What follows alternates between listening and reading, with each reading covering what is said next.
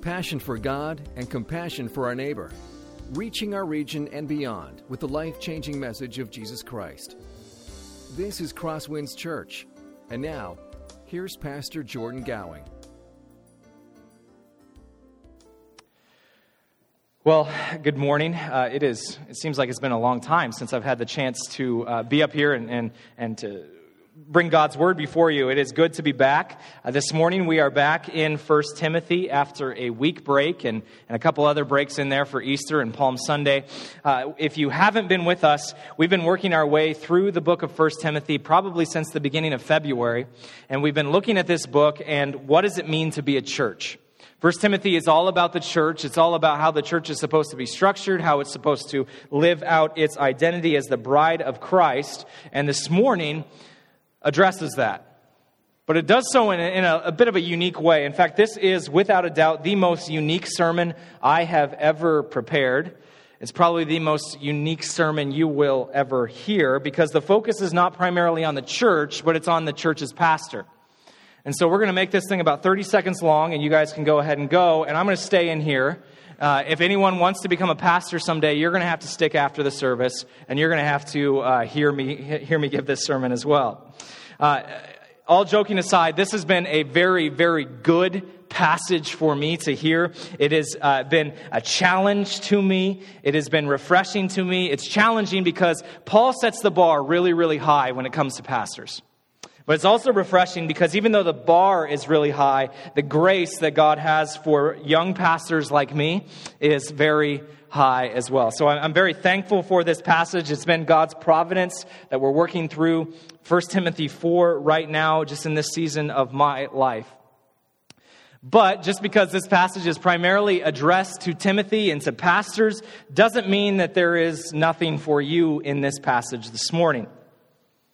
Paul wrote this letter to Timothy. He wrote this specific section to Timothy, but the intention was for the entire church to hear these words read. The entire church was meant to hear these words and to read these. And so while this is meant for the pastorate, it is also meant for you. Let me give you a couple reasons why this passage matters for you today and not just for myself. First of all, it matters because God may be calling some of you into pastoral ministry. God may be calling some of you into pastoral ministry. Jesus tells us that we are to pray that God would raise up more workers for the harvest. And that is our prayer here at CrossWinds, that some of you may feel the call into pastoral ministry, even if you never in a million years would have expected it. If that is you, this passage means a lot to you. Another reality is, as we've mentioned over the past few weeks, Spencer is not the final landing place for every single person that's in this room. If God calls you to another community, to another city, to a different location, the words in this passage matter to you because they explain what you should look for when it comes to a church. What kind of person the pastor should be as you look at different churches. So this passage matters for those of you who may be called elsewhere but as a part of God's plan. And finally, this passage matters for the rest of us because you can keep me in check. This isn't a list where we're going to hand out an evaluation after the service and you can say, well, Jordan's not doing very good in this spot.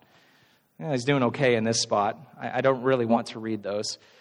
This is, however, a way for you to know how you can encourage and challenge and help me grow in holiness, even as I hope to encourage and challenge and help you grow in holiness. And so this passage matters today for every single person in this room. The reasons for that may be different, but it matters for each and every one of us. So what we're going to do this morning is we're going to look at 1 Timothy chapter 4, 1 Timothy 4, verses 11 through 16.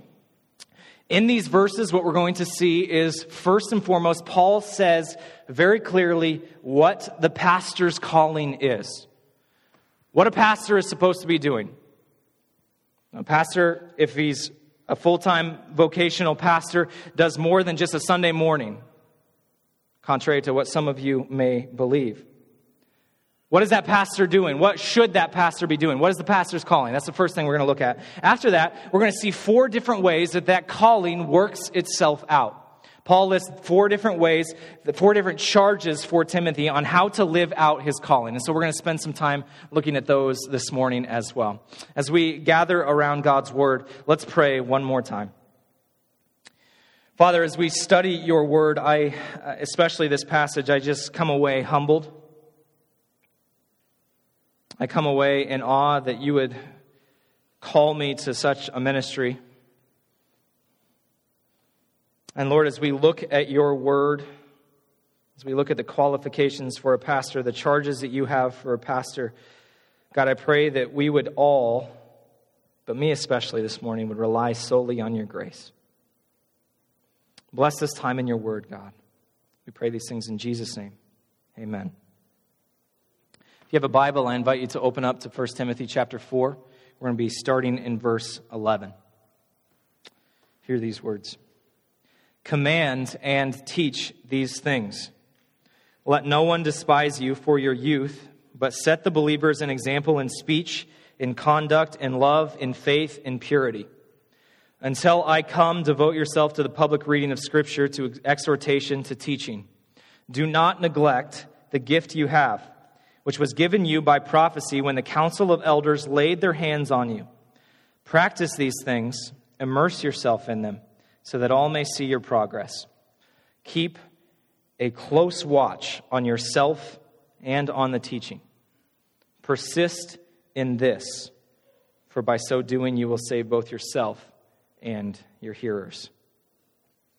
I mentioned that this passage opens with a call to pastoral ministry, what the calling of pastoral ministry is, and it's found in verse 11. Verse 11, Paul says, command and teach these things. You might be saying, okay, well, what's these things that Paul is referring to when he says command and teach these things? To answer that, we have to look at the rest of chapter 4 up to this point. Chapter 4 up to this point gives us the answer. I want us to pick up in verse 4 because I feel like that's really helpful for us as we see what the calling of a pastor is. Let's start in verse 4. We're going to go through verse 10.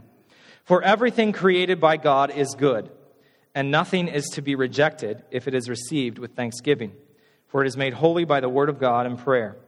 If you put these things before the brothers, you will be a good servant of Christ Jesus, being trained in the words of the faith and of the good doctrine that you have and that you have followed. Have nothing to do with irreverent, silly myths. Rather, train yourself for godliness, for while bodily training is of some value, godliness is of value in every way, as it holds promise for the present life and also for the life to come. The saying is trustworthy and deserving of full acceptance. For to this end we toil and strive, because we have our hope set on the living God, who is the Savior of all people, especially of those who believe. Remember the context of 1 Timothy. Paul is writing 1 Timothy to Timothy as he is a new pastor in the church of Ephesus.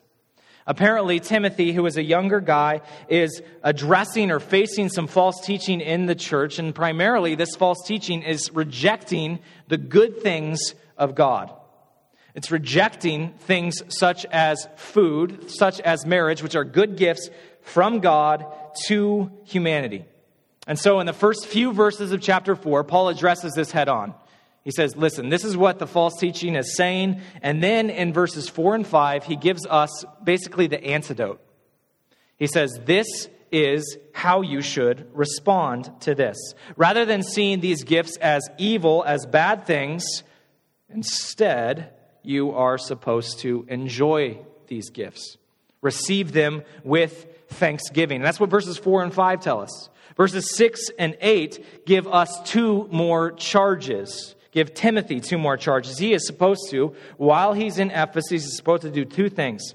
First, he's supposed to combat the false teaching of these people in Ephesus by right teaching, by telling the church what the right actual truth is. In other words, he's supposed to tell people to enjoy God's good gifts. But then he lists a second charge. Verses 6 through 8 also tell us that Timothy is to devote himself to spiritual growth. He is to commit himself to growing spiritually. In case we are prone to enjoy the good gifts of God too much and they turn into idols, Paul reminds Timothy that the most important thing you can do in your life is to grow in holiness, to grow in godliness. The final two verses of this passage up to this point, verses 9 and 10, remind us that our goal as Christians is to set our hope on the living God. Our hope is supposed to be set on God. This is the end that we strive toward as Christians. This is why we seek to grow spiritually, because Jesus is our hope. The author of Hebrews says something very similar in Hebrews chapter 12. Therefore, since we are surrounded by so great a cloud of witnesses, let us lay aside every weight and sin which clings so closely. And let us run with endurance the race that is set before us, looking to Jesus, the founder and perfecter of our faith, who for the joy that was set before him endured the cross, despising the shame, and is seated at the right hand of the throne of God. Paul, in 1 Timothy, is saying something very similar to that. If we have our eyes set on Jesus, if we are committed to our devotion to him, then our calling, our charge as Christians is to go to whatever lengths necessary to run the race well, to live our lives well, to do whatever we can, do whatever we need to in order to know and to grow in God's love. And that brings us back to verse 11, where Paul says to command and teach these things. What things is Paul referring to here? Well, essentially what he's saying is that Paul is telling Timothy that his job as a pastor in Ephesus is to point people to Jesus. He is to encourage them. He's to challenge them to spiritual growth. He's not to draw attention to himself, but he's to point toward Jesus. Jared C. Wilson, as a former pastor from the New England part of the United States, he tells this story that sums up this calling of pastors to point people to Jesus so well. He was meeting with a non-Christian, and this non-Christian asked him what his vocation was. When he was asked this, he responds, "Well, I'm a pastor."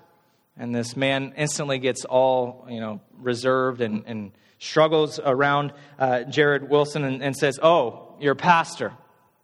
So you're the one who has all the answers." And Jared Wilson responds just perfectly, in my opinion. He says, "No, I'm the one who points to the one with all the answers." That's the calling of the pastor, to point people to Jesus.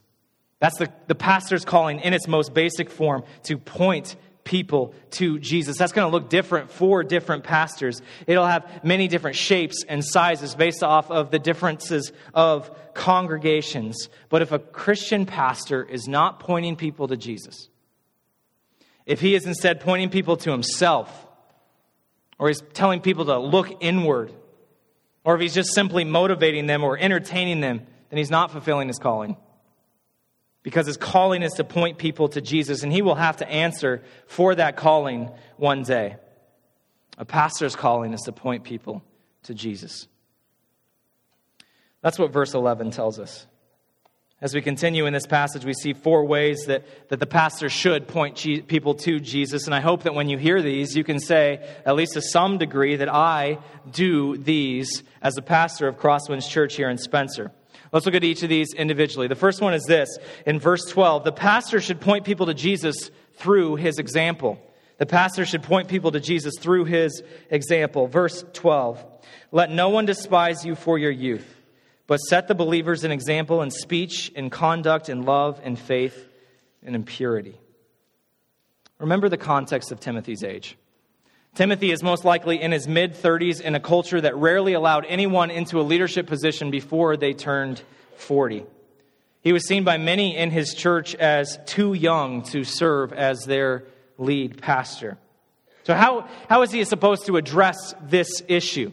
Well, Paul tells him rather than dwelling on it, rather than getting upset about it, getting bitter, complaining about it, he's simply supposed to just set an example for everyone. And that's great advice for any profession, is it not? When we're faced with criticism, the temptation is just to respond either with defensiveness at best or with retaliation at worst. Every election season ever seems to prove this is the point. But God desires that instead we would set an example of godliness, that we would undermine our critics by living a life of integrity, of godliness, and of authenticity. Paul gives Timothy 5 areas that he is called to set an example in here. The first one is speech. Your mouth can get you into a lot of trouble, especially as a young person who can sometimes confuse passion with foolishness. If you think I'm speaking from example, it is because I am. It is fascinating that words can be the most effective way for a pastor to fulfill their calling by pointing people to Jesus, and yet they can also be the quickest way for a pastor to disqualify himself.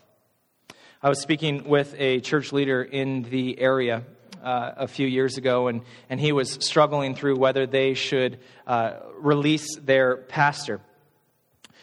The thing that they were struggling through as a church was not his words on Sunday morning, but his words throughout the rest of the week. This was a man who wasn't swearing throughout the rest of the week, but was very combative in his language.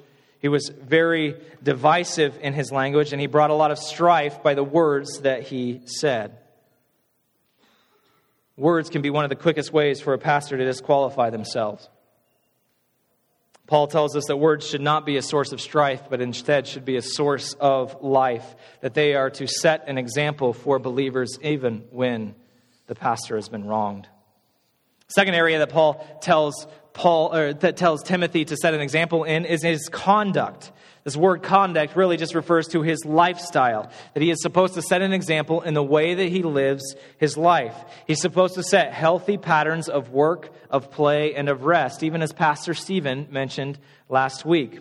Essentially, what this passage is saying is that whenever you see a pastor in the community, you should never be surprised or ashamed by their actions. The pastor is supposed to set an example with their conduct. Third one that Paul mentions is love. The pastor is called to set the bar, so to speak, on what it looks like to love others, to love all sorts of people. He is supposed to show Christians what it means to love like Jesus in their context. How would Jesus love the outcast? The pastor should show. How would Jesus love the person who is stuck in sin? The pastor should show the congregation how, through his example. The fourth thing that Paul mentions here is faith. Faith here is not referring to salvific faith, our faith in God that saves us, but instead to our faithfulness. The pastor is supposed to be dependable, full of integrity. He honors his commitments, both before God and before others. This is the calling of the pastor. The final one is purity. This is referring to moral blamelessness. Every single area of the pastor's life, his interactions with people of the opposite sex, his thoughts, his private life, his public life, and on and on and on, all of it should be covered in blamelessness. Paul's desire for Timothy in this verse, no matter Timothy's age, is to be an example of Christian discipleship, an example of Christian faithfulness to the church. The congregation should be able to look at the pastor's life, every area of the pastor's life, and confidently assert that even though that pastor is not perfect, he models gracious speech. His life is filled with grace. He models sacrificial love. He is faithful and dependable, and he is blameless. The pastor is supposed to point people to Jesus through their example. The next charge that Paul gives to Timothy is found in verse 13. It's this: the pastor should point people to Jesus through his devotion to the Scriptures. Should point people to Jesus through his devotion to the Scriptures. Verse 13.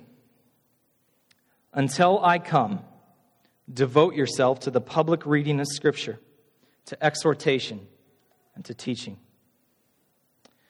When Crystal and I lived in Chicago, I was a full-time student at Trinity Evangelical Divinity School. It's where I did my grad school work.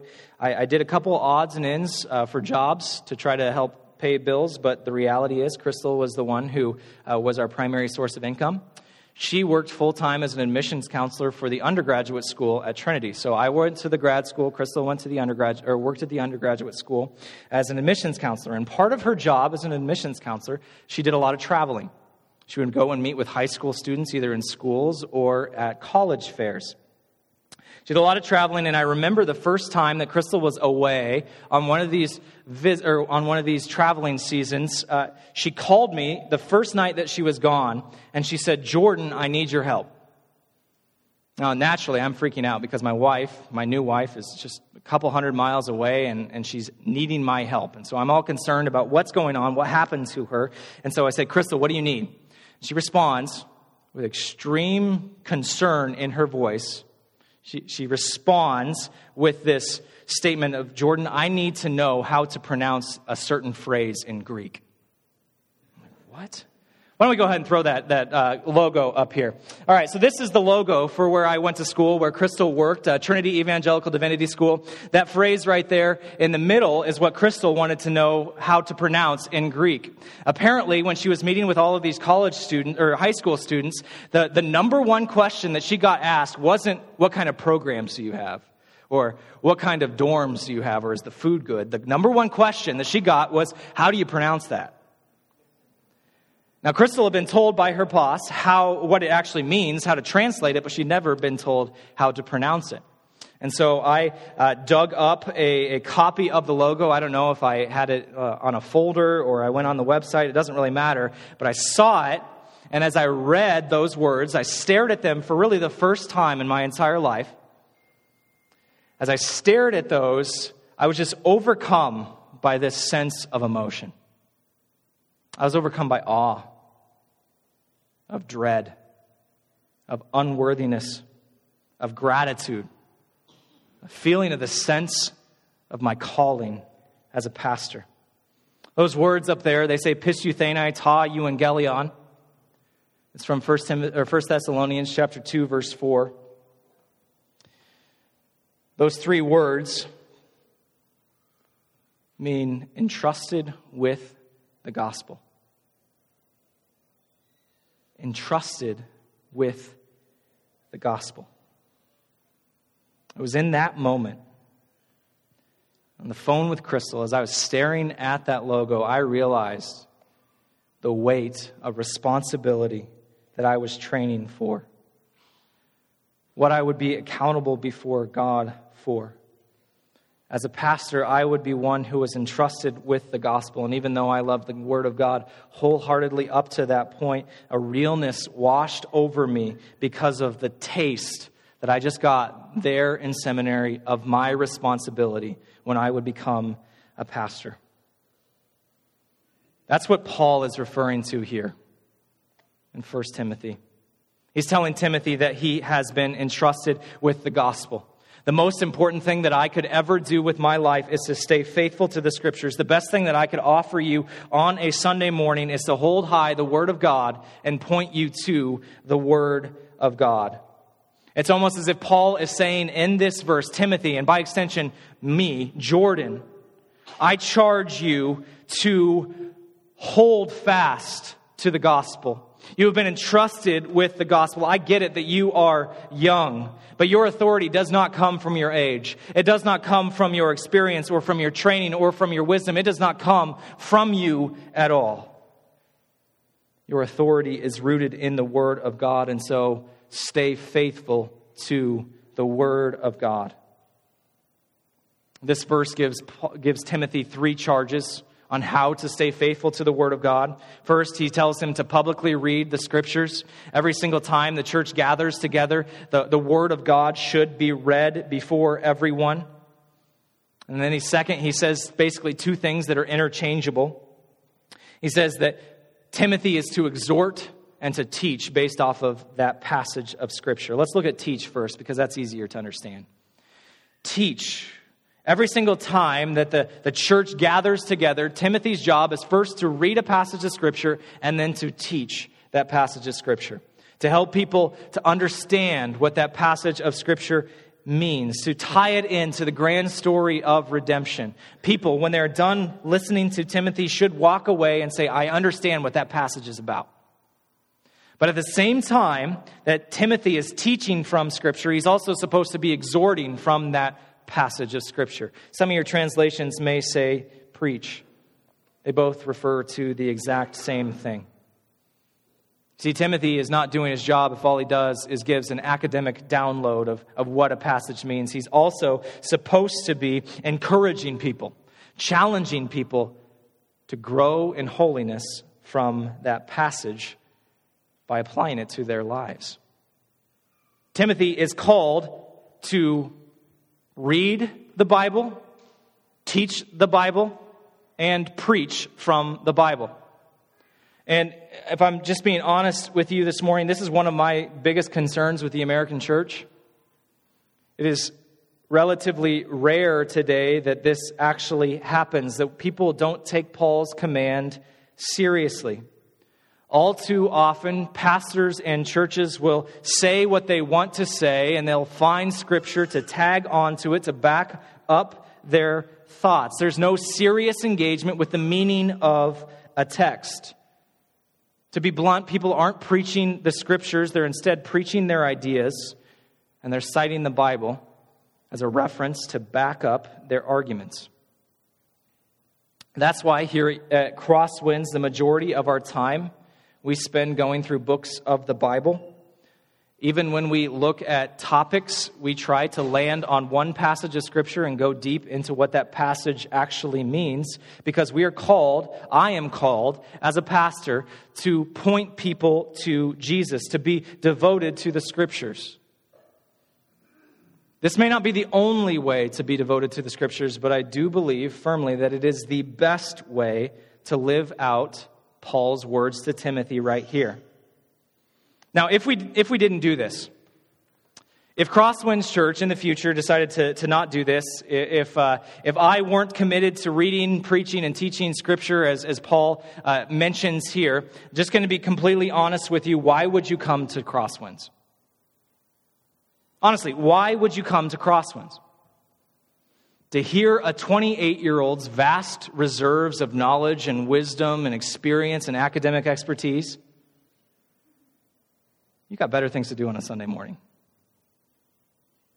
If we as a church ever neglect our commitment to exposition, it is time for you to find a new church. Because the Word of God is what matters here at CrossWinds. The Word of God is what we gather around.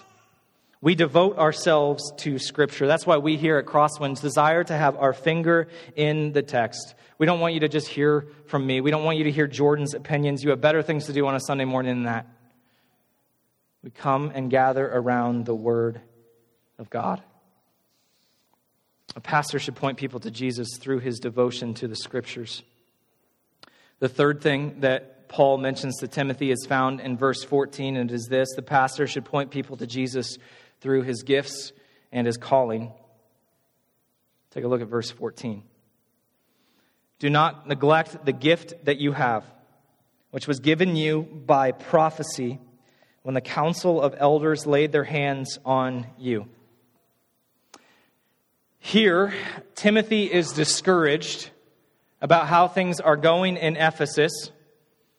Perhaps Timothy is even questioning his calling into ministry.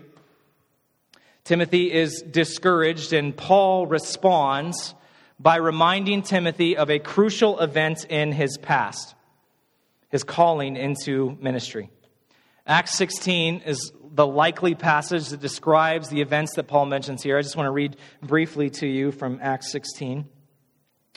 Paul came also to Derbe and to Lystra. A disciple was there named Timothy, the son of a Jewish woman who was a believer, but his father was a Greek. He was well spoken of by the brothers at Lystra and Iconium, and Paul wanted Timothy to accompany him. And he took him and circumcised him because of the Jews who were in those places, for they all knew that his father was a Greek. As they went on their way through the cities, they delivered to them for observance the decisions that had been reached by the apostles and elders who were in Jerusalem. So the churches were strengthened in the faith, and they increased in their numbers daily. Paul in order to address Timothy's discouragement, tells Timothy to remember his calling into ministry. It was decades earlier. Timothy was only a teenager in Acts chapter 16. He was a recent convert in Lystra, and yet even though he was just a teen, there was something special about him. There was something that the elders in Lystra saw, that they realized that this man, this boy, has potential. He has a unique gifting to serve as a pastor. And so they commissioned him, they laid their hands on him, and sent him out for pastoral ministry with Paul. Apparently, one of these elders actually had the gift of prophecy and affirmed and confirmed this gifting and calling in Timothy's life. And what Paul says to Timothy in the face of his discouragement, he says, hey, Timothy, go back and look at your calling. Look at your gifts. This passage, this verse right here, incredible source of encouragement for me. Last 6 months have been pretty discouraging. They've been pretty discouraging as a pastor. It seems like every single time we have momentum to break through what is commonly known as the 125 barrier, we have several families who have left our church. And this is not me criticizing them. Every single family that's left our church has done so for good, beautiful, healthy reasons. I understand that the kingdom of God is bigger than just CrossWinds Church here in Spencer. I understand that fully, and I'm so thankful for the ministry and the partnership that we've had with these people.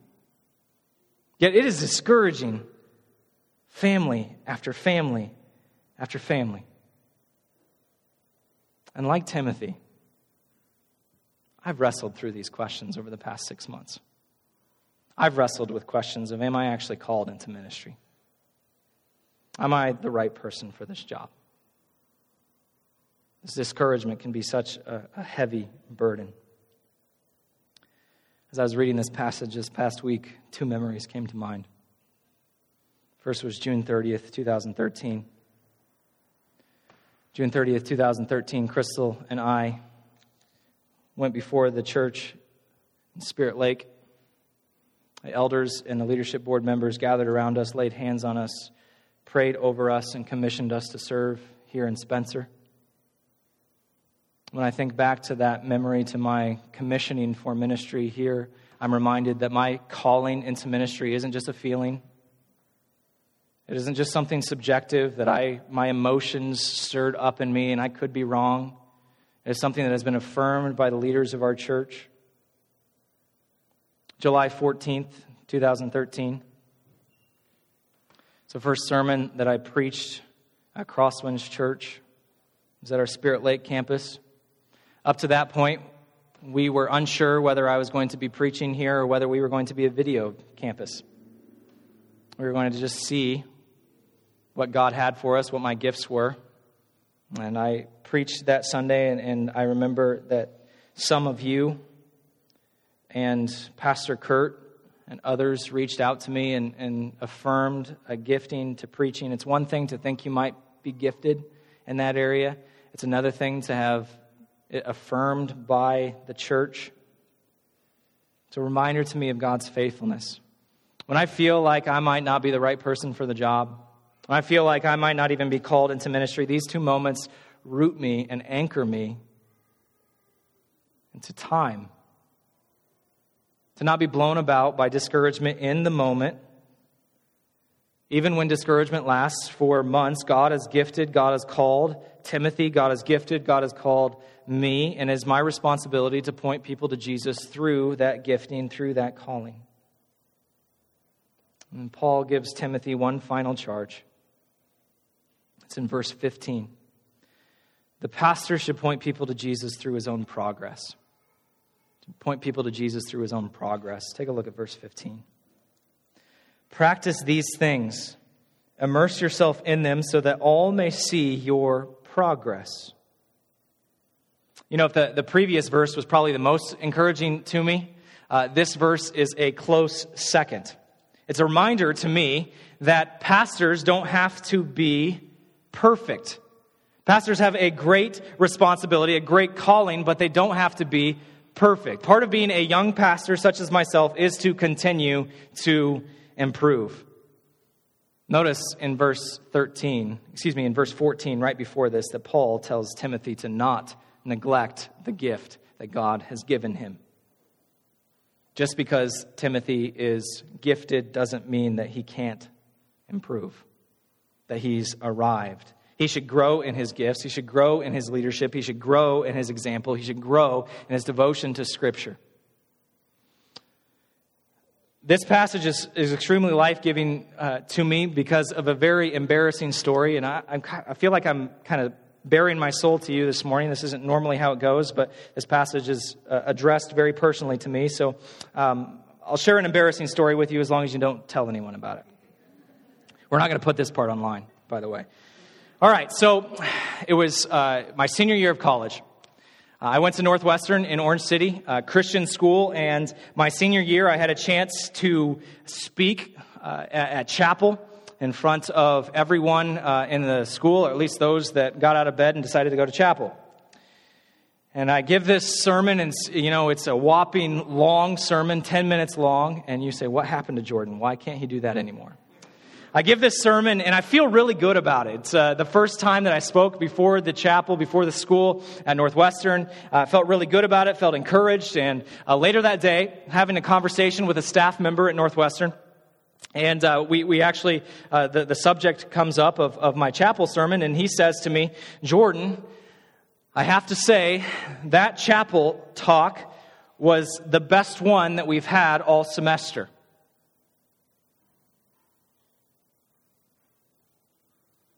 You should respond with gratitude to a comment like that. Respond with humility, awe. Just feel good that God has used you in a way that is that memorable to someone. That's not how I felt. His words, which I'm sure he meant to be encouraging to me, were extremely discouraging to me. You know why? This is the embarrassing part. It's because, I don't even want to say it. It's because he said this is the best chapel talk that we've heard all semester, and not the best chapel talk I've ever heard in my life. I told my girlfriend at the time, you might know her name's Crystal. I told her that night about this experience, and she rightly almost punched me. Maybe she did. I deserved it. And she may not have realized it, but when she called me out in that moment, she was essentially saying the exact same thing that Paul is saying to Timothy here. Do not have expectations that are higher than God's expectations for you. If you think that every single time that you get up in front of people and it has to be the best sermon that they have ever heard in their entire lives, you are going to be sorely disappointed and you are going to last in ministry for like a month. Paul is telling Timothy the exact same thing here. Pastors don't have to be perfect. There is room for progress. In fact, they are called to progress in their faith. If they are not improving, if they are not growing, then that is a problem. God is a gracious God, and that extends to those who are in pastoral ministry as well. There's absolutely a place for hard work. The words here, immerse yourself in these things, in them, literally means exist in these things. Breathe them in. Breathe them out. Every fiber of your being should be a part of these things. Pastoral ministry is hard work. The pastor should be one of the hardest working people in the congregation. They should model what it looks like to throw off any sort of distraction in their life, to know Jesus more. But progress takes a lot longer than we often like to admit. Moses was 80 before God called him. David was 40 before he became king. Paul existed for 13 years as a Christian, serving in obscurity before he went on his first missionary journey. There is room for progress in the Christian life. And Paul closes with a summary statement in verse 16. He says this, "Keep a close watch on yourself and on the teaching. Persist in this, for by so doing you will save both yourself and your hearers." Paul sums up everything he said by telling Timothy to watch his life, to watch his ministry, to make sure that what he does and says as a pastor on Sunday mornings in front of people lines up with his own personal life, that he should be a paragon of faithful consistency to the church. There should be no area of Timothy's life, no area of Timothy's doctrine that doesn't line up with God's desire for Christian leadership, for Christian discipleship. The responsibilities for pastoral ministry are unbelievably high. But then we get to the end of verse 16. You see, the responsibilities of pastoral ministry are unbelievably high, and yet the reward is unbelievably great as well. I read actually this morning, Beth Moore serves in ministry, and the way she just put this was so powerful and so beautiful. She said, "Ministry is far harder than I ever expected, and Jesus is far greater than I ever imagined." That's how Paul ends this section here. He says, "Persist in this, for by so doing you will save both yourself and your hearers." What Paul is not saying is that if Timothy is faithful enough, then he will save people.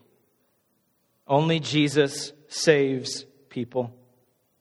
What he is saying is that if Timothy models faithful consistency in his own life, then God will use him to bring salvation to others.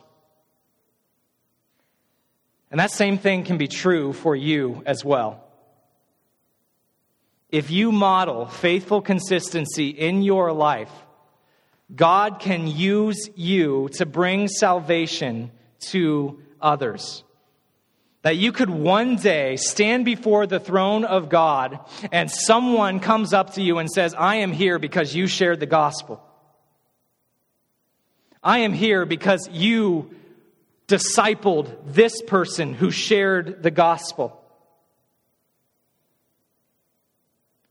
Paul ends with an incredible place of motivation, not just for pastors, but for every single one of us. And it is my prayer that this passage is true of me. It is my prayer that it is true, honestly, of all of us, that we would be faithfully consistent in our lives. It is a great privilege to be a pastor. But more than that, it's a great privilege to be your pastor. Paul sums this up. 1 Thessalonians. "For what is our hope or joy or crown of boasting before our Lord Jesus at his coming? Is it not you?" I get so much joy from serving in this role. And I don't want to turn this into a love letter from me to the church, but I already have, so why not just go with it? Thank you. It is a great privilege to be your pastor. And I'm so thankful. Well, thanks.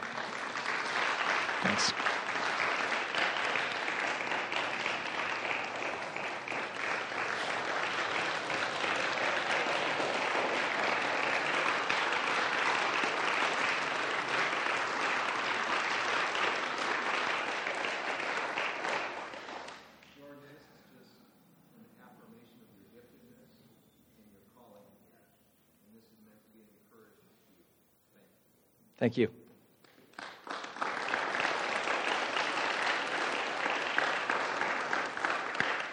I have another date that I have to write down now.